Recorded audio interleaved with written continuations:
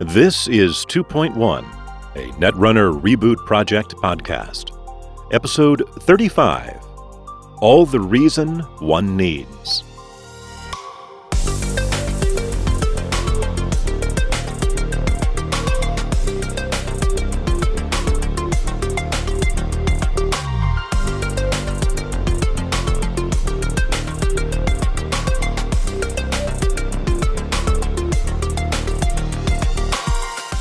Hey, this is Remy. The title card for this week's episode is Prepaid Voice Pad, a neutral hardware from Second Thoughts with a cost of $2 that provides 1 recurring credit for playing events. The flavor text says, a voice pad is a personal access device with most of its functions ripped out. Just about all it's good for is making voice calls and managing your contacts. The only reason to even have one is for its anonymity, which, for a certain kind of person, is all the reason one needs.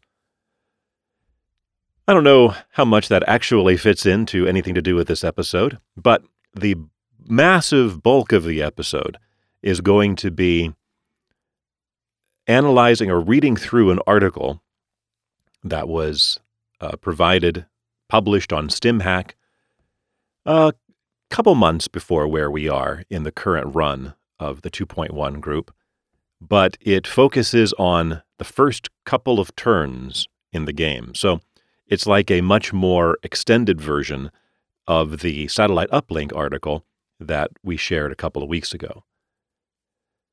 Before we get to that, though, let me hit on a couple of other small segments.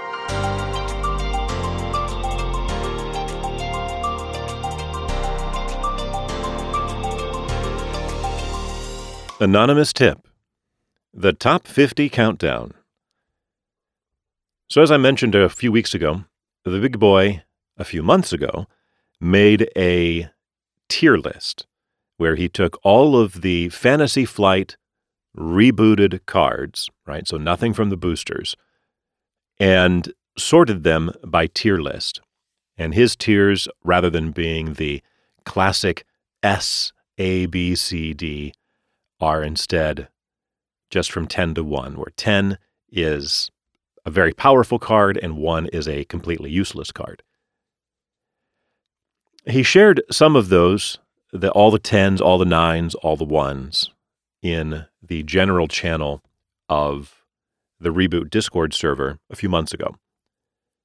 But what he has done more recently is taken all the 10s, 9s, 8s, and a few of the 7s, and actually sorted them into a countdown.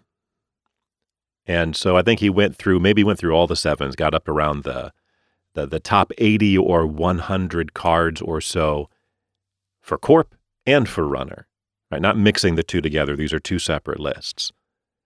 And what he's been doing is every day presenting one card from each list.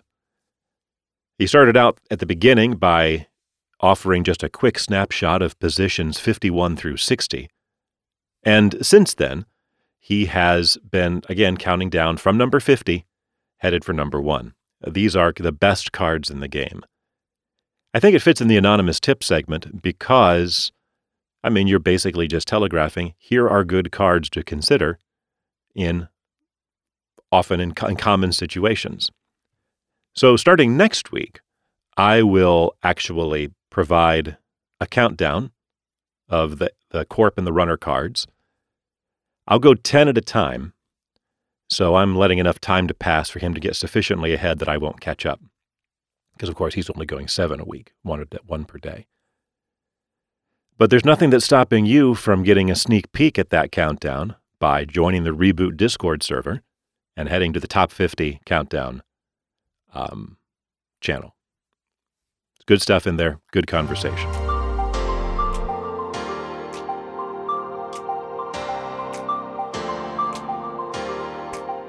Red herrings. A couple of errors from the last episode. Normally I might stick this on the end of the episode, but since, again, the bulk of the episode is just going to be this article, I figured I'd put it here where it's actually going to be the official mea culpa. For one error I made was in the XML feed for a bit there. Episode 33 disappeared. That should be fixed now. The other two errors were when it came to the ice. One of them was Muckraker. Remember, Muckraker has 3 subroutines that each have a trace for a tag, and the 4th subroutine will end the run if you're tagged. However, if you break the first 3 subroutines, and you're not tagged already, then the 4th subroutine doesn't do anything. So I missed that subtlety in my analysis.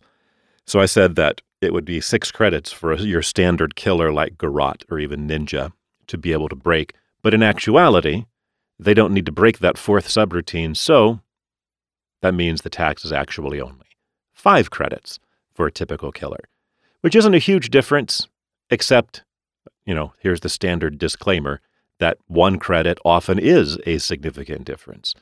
It certainly puts it down a rank. Previously I said that there were only, I think, 4 taxing pieces of ice. 4 sentries that were more cost more to break than Muckraker. Well, now that it's only 5 credits to break, there's like 7 or 8 now. So it's a very tight bunching when you move 1 credit in one direction or another. The other mistake I made was on Wotan, where I said that it cost Corroder 10 credits to break. That is not right, because Corroder's strength is 2, Wotan's strength is 10, so it costs 8 for Corroder to get to strength, and then there are 4 subroutines. So the actual cost is 12. Now, in my working spreadsheet, I had the cost correct. I went back to correct it, and I'm like, oh, no, I have it right. It's 12. It says 12 for Corroder. I think maybe, what was it? Not Morningstar, but the Battering Ram, I think maybe is only 11. There's another one that's 13. Inti is 22, as I said. But apparently, when I copied that over into the sheet that I share with you, that's linked in the show notes, where I have all the ice that has been discussed so far on the show, apparently I looked at where it said that Wotan was a res 10 and a strength 10, and I just put down 10. But it's not. It's 12. So Wotan actually is the most taxing ice, even more so than Janus. Janus's tax is 10. So there are a couple of corrections, and thanks to the big boy for catching both of those. If you hear any mistakes, please never hesitate to let me know. I always want to make sure I get my information right. So I know sometimes I'm listening back through the episode, and I hear that I say killer when I mean sentry, or I say code gate when I mean barrier. I think most of the time in those situations you can catch from the context what I mean. But when there's an actual factual error like these, please do bring them to my attention. I do appreciate it.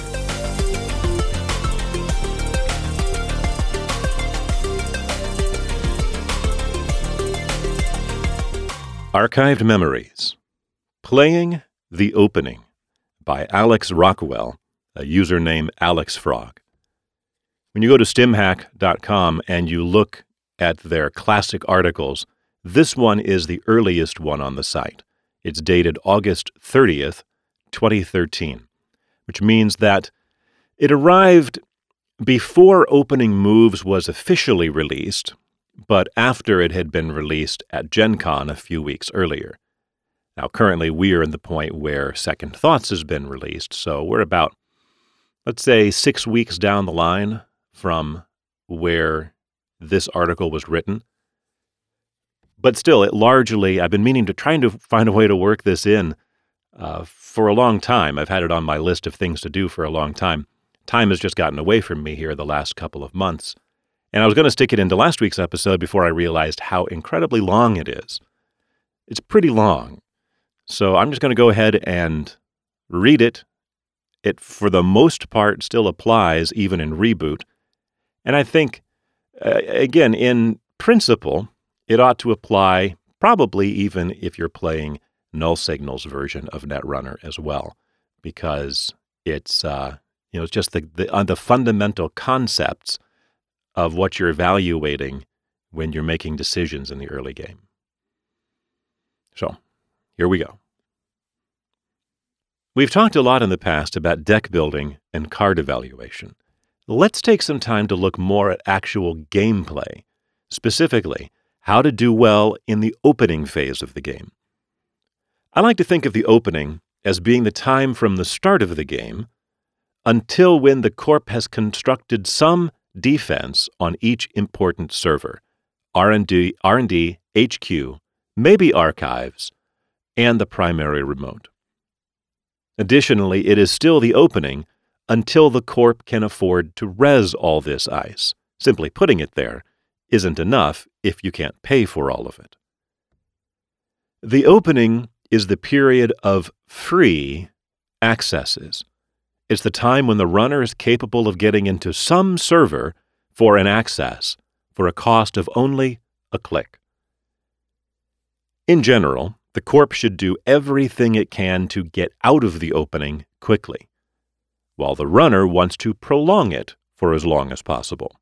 Entire runner strategies are devoted to abusing the opening phase of the game, while the desire to leave the opening is the reason that Corps include economy ice like Pop-Up or Caduceus, as well as cheap end-the-run ice like Ice Wall and Enigma.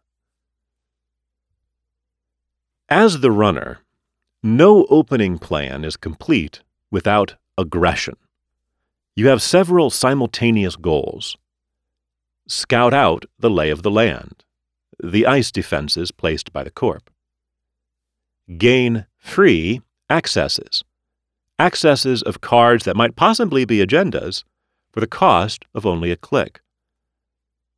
Lay the groundwork for your long-term economy development, such as Cotty Jones, Wildside, Personal Workshop, Daily Casts, Professional Contacts, etc. Finally, you would like to extend the opening if possible. Face-checking is the process of blindly running into face-down ice without icebreakers and seeing what happens. As terrible as that might sound, it usually has good results for the runner. I'll parenthetically add here, that's kind of a lot of what that article from David Sutcliffe was about aggressive running, what's to fear, that, for the most part, there's not really a lot to fear on the very first turn, for example. Okay, back to this article. You might find out that the Corp doesn't want to res a piece of ice. This tells you one of the following things is true. The Corp cannot afford that ice. That ice is a program trashing ice which currently doesn't do anything. You'll probably not want to run it once you have important programs until you also get a sentry breaker. The Corp can afford to res the ice, but cannot afford to res all of their ice, and they consider that server to be of lower importance than others. The Corp is bluffing you. This is the least likely alternative by far, unless you're playing with someone who has a strong history of trying to bluff you. Example 1. It is turn 1. The Corp is Wayland. They played ice on HQ and R&D and took a credit, leaving them at 6 credits. You run HQ, and the Corp doesn't res the ice. What information do you gain? The chance that the Corp has no agendas in hand is increased. The chance that this piece of ice is either expensive or trashes programs is increased. The chance that the Corp cannot afford to res both his ice is increased. Maybe it's a Bastion and he could res it if needed, but that would make him unable to res the Enigma on R&D, and you might then hit him with an indexing or something. The chance that it's a cheap ice, economy ice, or anti-face check ice like Pop-Up, Shadow, Caduceus, Ice Wall, or Neural Katana is greatly decreased. Given that your opponent is Wayland, what is that ice most likely to be? It is probably either expensive, Archer, Hadrian's Wall, Tollbooth, Swarm. Moderately expensive and not currently punishing, Bastion, Data Raven, Grim, or something more rarely seen in Wayland like maybe Rototurret. It's probably not Icewall, Shadow, or Caduceus. Maybe it's Archer? This is probably useful information to remember for later. You now know information about that ice. You should try to use these modified probabilities later on in the game to avoid making a mistake. Example 2. It is turn 2. The corp is NBN. They have unresed ice on HQ, R&D, and a remote. They played a card into the remote last turn. They have 6 credits. You play out an R&D interface and run R&D. The corp does not res. What information do you gain? It is significantly more likely that the card in the remote is an agenda. The corp probably cannot afford the ice guarding it and the ice on R&D, and has chosen to allow you to get a double R&D access because it's not as bad as losing the agenda. It is more likely that the R&D ice is large, like Flare or Tollbooth, or is a program trashing ice, like Ichi or Grim. It's very unlikely that the ice is cheap, or is an economy ice, like Pop-Up, Shadow, Hunter, Caduceus, Icewall, etc. What should you now do? If you have ways of getting into the remote server, trying to do so is a good idea because it's probably an agenda, though maybe it's a melange, which you also want to kill. Face-checking the remote, and then trying to get into it by playing a breaker and running, using inside job, etc., would be a good plan. If your plan for getting into the remote requires the rest of the turn, don't face-check it first. For example, if you need to play a breaker, play tinkering, and run, do that. If you have inside job, first run the server, then inside job it if they res an ice that stops you. Don't simply inside job the face-down ice. If you don't have ways of getting into that remote, you should probably run it anyway. A likely result is that the corp spends money stopping you. Either they are then too poor to score an agenda, giving you more time to find an answer, or they score it but go broke doing so, which gives you free accesses of R&D and HQ the following turn. If you are able to eliminate at least one of the R&D cards, running it again is a good idea. Running HQ is also a good plan. Example 3. It is turn 1. The corp is Haas Bioroid. They drew an extra card, then played ice to HQ and R&D. They have 6 credits, due to engineering the future's power. You run HQ. The corp reses a Bastion. What information do you gain? It is likely that the corp's hand contains agendas and or other low-cost-to-trash cards they care about, like Melange.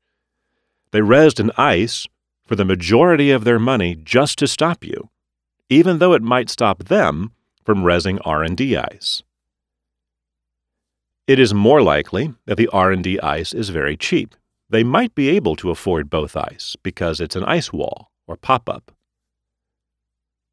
What should you do now? If you have a way to negate the Bastion and get to HQ, that's a good idea. You'll have a strong chance of agendas. For example, playing a sneak door. Alternately, playing Corroder, running HQ, and playing emergency shutdown on the Bastion. Or playing Parasite onto the Bastion so that it will die soon, exposing those HQ agendas to you. It's worth running R&D. The worst that can happen to you here is that it's a pop-up window. If the corp reses Icewall, you'll know that getting a Corroder will be very important. If the corp doesn't res the ice, you will have confirmed that it's at least cost 3, and you will have reinforced the belief that HQ is really important right now because the corp resed defenses there, which prevented them from resing R&D ice, meaning that HQ seemed more important to them. Example 4. It is turn 1. The corp is Jinteki Personal Evolution. They played an ice on HQ, installed 2 remote servers, and said go. They have 5 credits. As the runner, you have an opening hand of daily casts, Corroder, one of 2 in the deck, Yogg, your only codebreaker in the deck, Sure Gamble, and Plascrete Carapace. What should you do? You almost certainly should not run HQ, click 1, with this hand against Jinteki. The chances of hitting Neural Katana and losing key breakers is very high. If this occurs, and you continue, you are at risk of hitting Fetal AI. Running R&D is okay. A snare hurts you, but breaks the opponent. Running the remotes is a better idea, but is most likely to result in wasting time on economy cards. However, you must check these remotes some reasonable percentage of the time, or else you open yourself up to opponents placing undefended 3 difficulty agendas against you and then scoring them. The best plan is probably a mixture of running those remotes some and playing key cards and economy boosters out of your hand and drawing back up.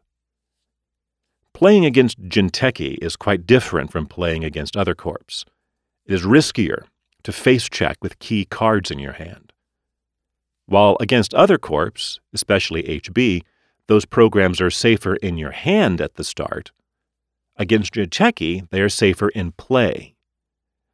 In general, the best play is to develop long-term economy cards and key breakers or other things out of your hand, draw up, and then run a bit later once your hand contains cards of less vital importance.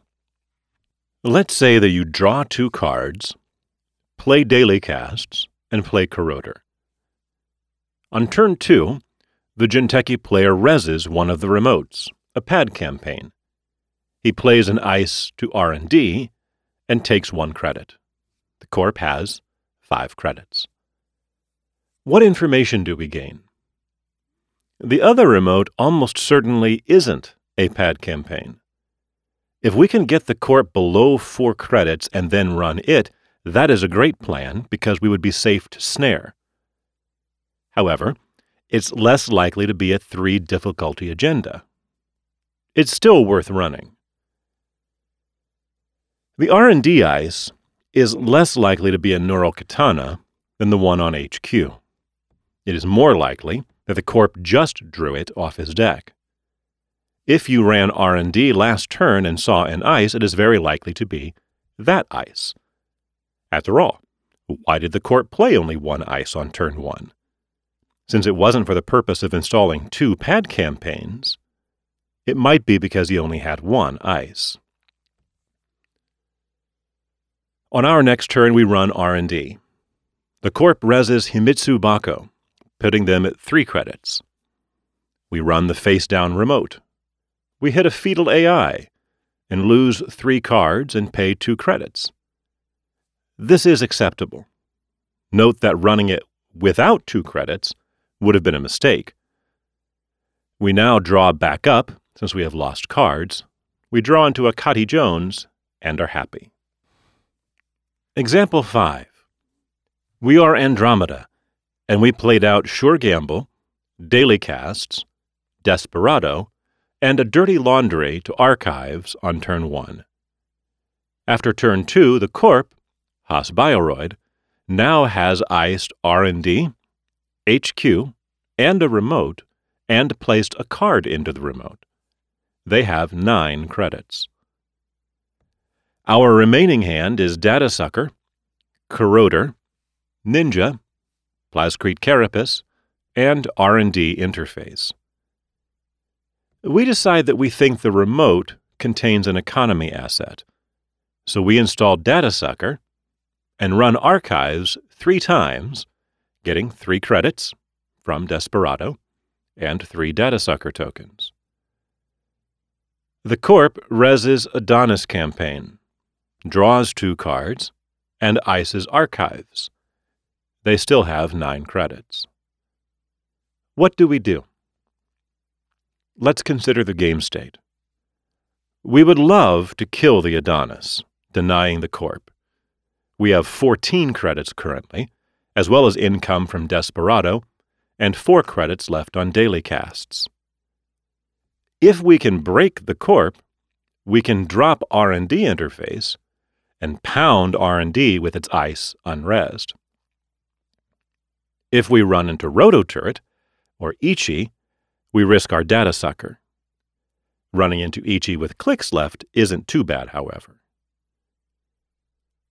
We play Ninja to avoid losing DataSucker to Rototurret and run the Adonis campaign. The Corp reses Bastion, putting them to 5 credits. We play Corroder and run Adonis campaign. We shrink Bastion twice with DataSucker tokens, break it, and kill Adonis. The Corp places another ice on the remote, places another card in the remote, and takes 1 credit, bringing them to 6 credits, with the EHB power and paying for the extra ice. What should we do? If the newly installed card is an agenda, the Corp won't want to break themselves. If we run Centrals and the Corp doesn't res ice, we get free accesses, DataSucker counters, Desperado money, and we become more sure the card in the remote is an agenda. We run HQ. Now, imagine you're the Corp. The card you put in the remote is a 3-2 agenda. You have another 3-2 agenda in hand. What do you want your HQ ice to be right now? Ice Wall is nice. It lets you protect the agenda, stop DataSucker Desperado gain, and still afford to protect the agenda in play. Pop-up window is nice. It gains you money, helping you to defend everything while limiting the runner's gain. If he goes through it and doesn't hit the agenda, he is less likely to keep hammering HQ and find that agenda than if you res nothing. Something like Wall of Static, or Eli, or Bastion is disappointing here, even if the runner doesn't have Corroder. It eats your money, and you can't res other things. Something huge is very disappointing. Back to the game. The Corp declines to res the ice. We look at a card in their hand and see a Heimdall 2.0. What do we do? Running HQ again is strong. We just got a credit and a DataSucker token and an access for 1 click. Doing it again would be great. Running R&D is strong. Our opponent is reluctant to res, and we might be able to punish it. Running the remote is strong. Most likely they will have to res the ice. It only stops us if it's a code gate, and we get into something they want to protect. All runs are amazing here. What isn't amazing? Sitting there and not running. Pressure is good, especially because we have built our deck to pressure well. Game path A. Let's say we run R&D. The Corp reses pop-up window, going up to 7 credits. We pay and get in, seeing a melange, which we trash. While pop-up window might leave the Corp vulnerable, it doesn't leave them as vulnerable as not being able to res anything. It also helps them to get to a point where they can put another ice on R&D, score their agenda, and res everything. What should we do now? Play R&D interface. Run R&D, see 2 cards. It is now the corp's turn. If he has affordable ice, he could put it on R&D, but the likely play here is to score the agenda. We hit R&D again, and HQ as well, and then the corp puts up more ice. Game path B. The corp reses Ichi 1.0, going down to 1 credit. What should we do? We have 2 clicks left, but the corp is poor. We probably want to break the Ichi with Ninja and go run HQ again and run the remote.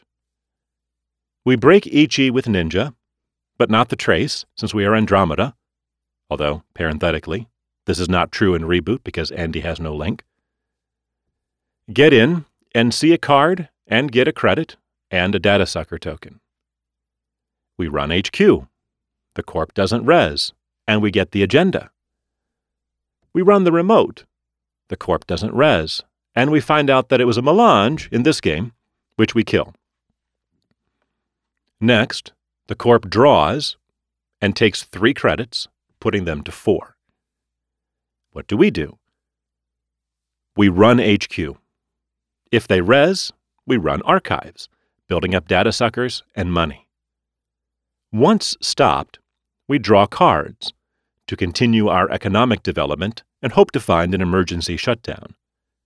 We would like to run HQ, shut down the Ichi, play R&D interface, and run R&D. Keep pressuring the corp. If we can combine that shutdown with a count siphon, preventing the corp from resing the Ichi and allowing free R&D hits, even better. If we can get a forged activation orders or parasite, even better. We can kill the Ichi and go get free R&D hits. Hopefully, these examples will help you learn to play better in the opening. You can see the value of early pressure. In our extended example, we are doing far, far better in this game and getting many more accesses than we would have in a strategy devoted to simply building up a bunch early in the game. You can also see how the corp is desperate for certain cards. They badly want cheap ice that does something relevant, taxes or gives economy, punishes face checking, or ends runs. And big ice, in this scenario, is just a liability. It looks like it's defending a server, but it actually isn't. A good runner will expose the fact that this big ice might as well not be there at all. We also see that as the corp, we would love a hedge fund. Play a hedge fund, and suddenly all scenarios where we can't res an ice because it would expose some even more important server disappear. We simply res all the ice, and we are into the midgame. Please never cut hedge fund from your decks. The best corp starts involve having hedge fund. Don't increase your chances of weak starts. Will your pad campaign give you more money after 6 turns if it lives? Yes. Does that bonus 1 credit you now have matter when you've been hemorrhaging free accesses all game? We can also see that runner cards which would perpetuate this early game state are amazing. If we parasite an ice to death, we get to keep hammering the corp until he both draws, places, and pays for a replacement. He might fail to draw it, or be unable to pay for it. At worst, we extend the opening somewhat and delay the corp from achieving their goals. If we can parasite or shut down some of the ice, or if we can account siphon the corp to break him, and then run things with unresed ice, we will extend the phase of the game where the corp can't accomplish much and is hemorrhaging free accesses to us. What things should we not do as runner in these scenarios? We should not run through an already resed ice that is draining to us without sufficient reason to think we will succeed in getting something good from it. If the corp gets a resed bastion, and we can break it for 3 credits with a corroder, we shouldn't just randomly keep running it without good reason, like we are Gabe and hitting HQ gives the money back, or we have an R&D interface so the access is doubled. If the runner is taking non-free accesses repeatedly in the opening, the runner will run out of steam, and the corp will survive to the mid-game having given up less accesses to the runner. Fewer accesses means fewer points on average, less info, fewer chances to trash something like that melange or trap off the deck. What things should the corp be doing to survive this phase better? Any time that the corp can bait the runner into running something safe is great. Maybe the opponent isn't criminal, and you have only one agenda. You could leave HQ uniced, instead making a remote and putting the agenda in it. Time spent running your HQ is thus wasted. Creating a remote with an economy, or face check punishing ice, and putting an annoying card into it is another great plan. For example, making a server of Caduceus in front of Bernice Mai. The runner running this is amazing. You get money off the Caduceus and punish the runner with a Bernice tag slowing them down. If they don't run it, you can stick a melange in there next turn and try to induce a run. Of course, you should execute this strategy with different cards placed into it. Sometimes an agenda, sometimes a melange, sometimes a Bernice Mai. You don't want to become predictable. Sometimes you just slap down whatever card you have. Sometimes you have several choices and you pick one. Drawing the runner into remotes that slow them down is a great way to blunt early central server attacks. You also want to consider the opening heavily when building your corp deck. You need your deck to have some face check punishing ice and some cheap ways to end the run. Decks of lots of large ice get walked all over by aggressive runners. You want to include burst economy in your deck, as it helps you escape the opening. Burst economy like Hedge Fund or Celebrity Gift also makes those early, bigger ice a lot more palatable. You can res them and not be broke. A deck with plenty of big ice needs to be very good at burst economy. Ice that punishes running is actually more beneficial at blunting early aggression than end the run ice. If you res a Neural Katana, and they get in once, but they both don't want to run it again without a sentry breaker, and they lost 3 cards, they have to pause and recover. Similarly, inflicting tags can be a great way to slow down the runner economy, blunting their attack. While the resed ice doesn't technically stop the runner, it is just as effective because it makes them not want to run the server. It makes the run uneconomical, not free. And early paid accesses of cards aren't very good for the runner. It's early free accesses that are devastating to the corp. If the runner has to pay a moderate cost, then they can only do that so many times before falling behind the corp economically and having to stop. It's worth giving up a few accesses in order to get ahead economically. That's the whole goal as corp early. Give up as few accesses as possible while stabilizing. If the runner is voluntarily making runs through ice they have to pay for early on, they are accepting a much smaller number of early accesses. And as the corp, I'm happy with that. I am much happier with that situation than one in which the runner instead draws and develops, finds that parasites or shutdowns, wrecks my eyes, and continues taking free accesses. I am especially happy as corp if their runs are through a pop-up, Shadow, or Caduceus that is giving me money. This really accelerates the corp's early game, lets me race by advancing agendas, and helps me afford a better defense as soon as I draw it, bringing me into a strong mid-game state.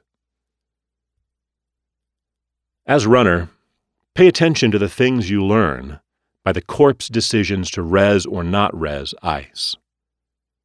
As corp, against a strong player who pays attention to these, occasionally bluff. There is a cost to bluffing.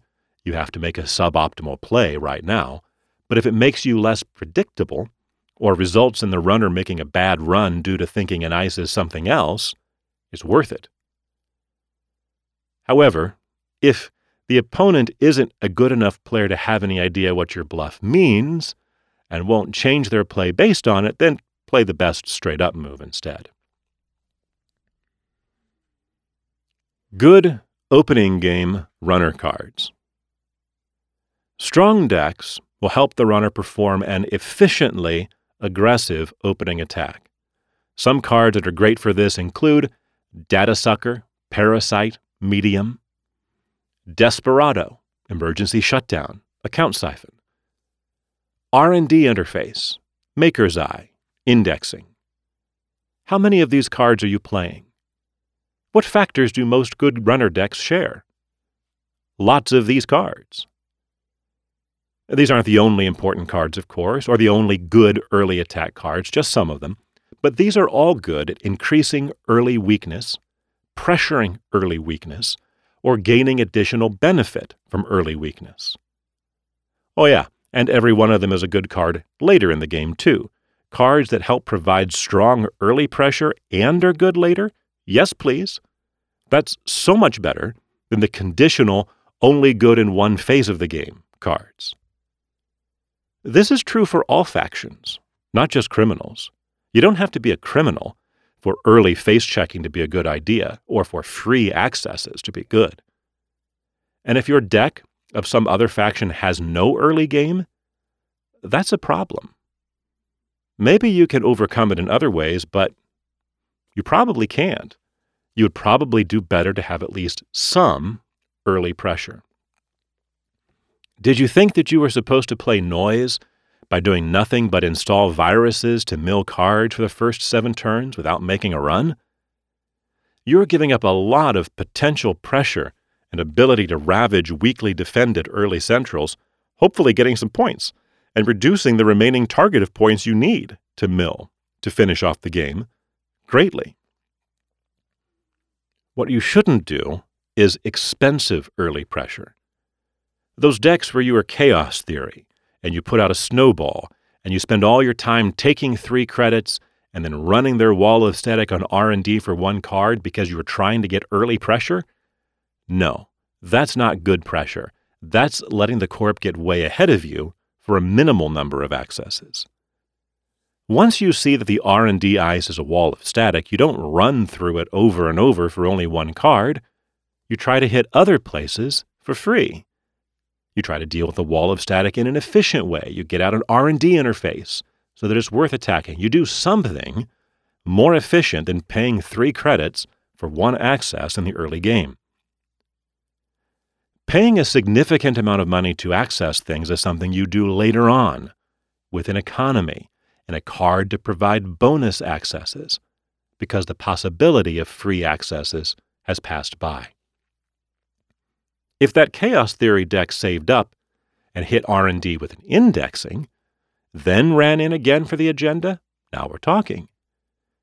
If they instead uncovered your HQ ice, put out the right breaker, hit you with an account siphon, and then accessed R&D for free, possibly with the indexings and R&D interfaces, so much better. Now we have an actual aggression plan. Now we have a real early game. Why are so many players excited about new Shaper decks with Desperado, Parasites, Data Suckers, and Atman? They have strong early games in addition to the great Shaper late game. It's not just that they can break lots of ice efficiently later with Data Sucker and Atman. It's that they can do that and they have strength throughout the game, whereas most earlier Shaper decks mostly just had to build up early. It's not just the Atman breaking things. It's the total package provided all game long. Building your corp deck for the early game. Strong corp decks defend well in the opening most of the time and try to reach the mid-game reasonably intact. They play good face-check punishing ice, cheap end the run ice, and have the ability to distract the runner with a remote. They don't play tons of conditional ice, tons of ice that is expensive, or tons of ice that only turn on later in the game, like program trashers, big bioroids, Hadrian's Wall, Tollbooth, Archer, Grim, Swarm, etc. They have more early game ice than just Enigma and Bastion. While big ice can be strong after the opening, and many decks need it, decks with lots of big ice should contain more ice and more burst economy than normal decks. In order to play more big ice, a deck must increase its total ice count so that it can do it while also maintaining enough early game ice. Thus, a big ice HB deck should really have 23 to 25 ice or so, as opposed to more common decks that contain around 18 to 21. The amount of good early game ice will be about the same, while the amount of big ice will increase. And a parenthetical comment from me, that sounds like a lot. I mean, maybe I'm wrong, but 23 to 25 ice sounds like I don't think you ever want that many ice. As the Corp, your goal of the opening is to survive and quickly get to the mid-game. Scoring an agenda can be a part of the plan, as it both reduces the risk of the runner accessing HQ, as well as often giving you significant economic benefits if the right agenda is scored. But most important of all is developing defenses and making money. Summary. You've heard that running early and often is good. Hopefully here you have seen why it's good, what information and other benefits we gain from it, some cards that help make it effective, and also some times when it's not good. Spending all your early capital making expensive runs in order to be aggressive is not good. In general, early on you really love running against face-down ice, and you really hate running through face-up ice. As the runner, you want to maximize running that results in accesses for free and minimize runs through actual resed ice. As the Corp, you want to effectively get to a point where all servers have some resed ice without giving away too many free accesses in the process. Those are your primary goals of the opening for both sides. Even if, as a Corp, your main early goal is to score agendas while the runner isn't set up, it's nice if you can do that while simultaneously putting up something in defense of centrals. These factors should guide your deck-building decisions, as the opening is one of the most critical parts of the game. They should guide your gameplay as well, trying to maximize early free accesses as runner, or minimize early free accesses as Corp. An early free access is strong for the runner. An access that's better than free, due to things like Desperado, Data Sucker, or Gabriel's ability, is amazing for the runner. An early access for a token price is decent for the runner. An early access costing several credits for only one card is a weak trade-off for the runner, which will, on average, increase the Corp's chance of winning. If you paid 3 credits, but got back 1 credit from Desperado and got 1 Data Sucker counter, however, that is now only a net token price, and it's still decent. Thanks for reading, and I hope you enjoyed this look into the Netrunner opening. And that is the end of that article on playing the opening from Alex Rockwell, a very prolific writer in the early years of Netrunner. Of course, I'll have a link to it in the show notes. It's at stimhack.com. And many of the cards that he discussed in his article will also be linked in the show notes. Music is from Alexi Action. Our website is netrunner2.1.com. To get in some games in the Reboot Project, please go to the Discord server. Everybody there is very friendly and is really happy to answer even inane questions, as I can attest to. And you can play online by going to ritechie.fun. If you want to get a hold of me, then links are in the show notes, or wherever you might have seen this episode posted, you can reach out to me there. In the AstroScript pilot program, we're moving on to part 5 of clones. We'll talk about clonal health maintenance, and then there are a couple of little, little asides, kind of peppered throughout the text, little boxes, from the Novice's Guide to Clonership. Clonership, you see. There was one of these that I covered earlier, back in episode 26, and there are 2 more that I'm going to tack on to the end of this one. Thanks for listening. See you next time.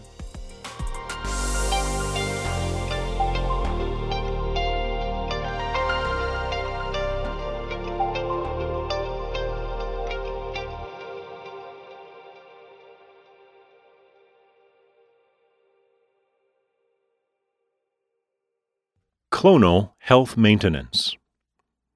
Clones are hardy and diligent workers, and they go about their assigned work without complaint. Due to their conditioning, clones from most lines work until interrupted, continuing in the tasks assigned by their operators. While this devotion to a task is commendable and efficient, it often leads to long-term issues if owners do not perform the necessary maintenance on their property. Clone warranties are designed around reasonable workloads and routine maintenance. Those who fail to comply with the recommendations found in the model's clonership manual may inadvertently void a clone's warranty.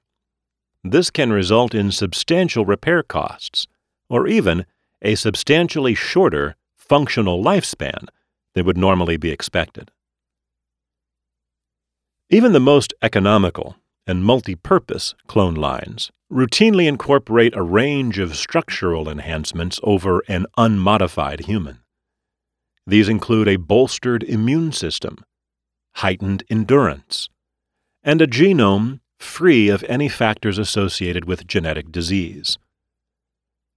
Clones are able to perform their duties for a much longer time than most humans. They can function on only a few hours of sleep and can complete an extended workday without the need for time off. Immunological modifications and enhancements leave clones insusceptible to nearly all human contagious diseases, as well as those associated with domestic livestock. In spite of their overall resilience, clones must undergo routine examinations. All clones are trained to inspect their bodies for injuries and anomalies on a daily basis. Without adequate self-care, clones are prone to many of the same issues that humans can suffer from due to poor hygiene. Standard conditioning also requires that they report these to their owners at the earliest possible opportunity. Owners should pay heed to such reports, as clones are trained to be very familiar with their own range of acceptable performance, and clones do not raise issues unless something is outside of their normal range of function. Minor malfunctions are typically addressed in only a few hours at the nearest Jinteki copy center. Owners only incur additional expense for such repairs in instances of obvious neglect or extreme misuse. In addition to their self-checks, a biannual routine examination by a professional, available at any copy center, is required to keep a clone's warranty in good standing. Despite their genetic enhancements and conditioning, clone biological systems do have upper limits. Clones are particularly prone to repetitive motion disorders, or diseases associated with high levels of stress. But regular examinations serve as a way to identify and treat such issues before they become severe. Standard warranty services include clone monitoring as well as routine surgeries, therapies, and pharmaceutical treatments. In some instances where clones must undergo extended treatment, owners may use a loaner clone from the copy center. When the repairs are deemed more expensive than the cost of replacement, clone manufacturers typically choose to replace the clone. This can be particularly inconvenient for owners who have invested a substantial amount of time and post-conditioning training in their clones. In such instances, more expensive repairs may be considered, although these do represent an out-of-pocket expense. Contagion. Responsible owners must keep in mind that an otherwise healthy clone can still carry an infection. Clones are nearly impervious to disease because of their powerful immune system, but are also resistant due to changes on the cellular level. A consequence is that they might carry a virus or bacteria upon or within their body without actually showing signs of a disease. This can range from mild colds to far more serious syndromes. Any time that a clone works with biohazards or even simply dirty materials, owners should take care to have their clone undergo a thorough cleaning. Liberal application of cleaning materials and a change of clothing is adequate to overcome the most common disease vectors. This can be particularly dangerous for any clones that work in food preparation, or that have direct interaction with materials intended for humans to ingest, so proper food safety protocols should be observed at all times. Housing your clone.